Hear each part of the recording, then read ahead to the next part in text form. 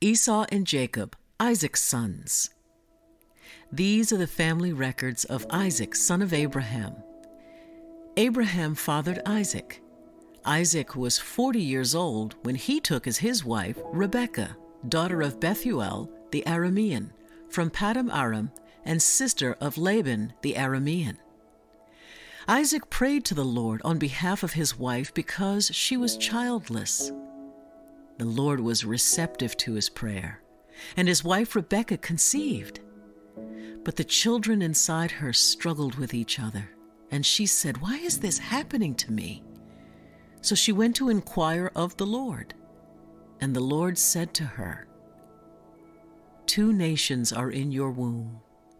Two peoples will come from you and be separated. One people will be stronger than the other, and the older will serve the younger." When her time came to give birth, there were indeed twins in her womb. The first one came out red-looking, covered with hair like a fur coat, and they named him Esau. After this, his brother came out grasping Esau's heel with his hand, so he was named Jacob. Isaac was 60 years old when they were born. When the boys grew up, Esau became an expert hunter, an outdoorsman, but Jacob was a quiet man who stayed at home.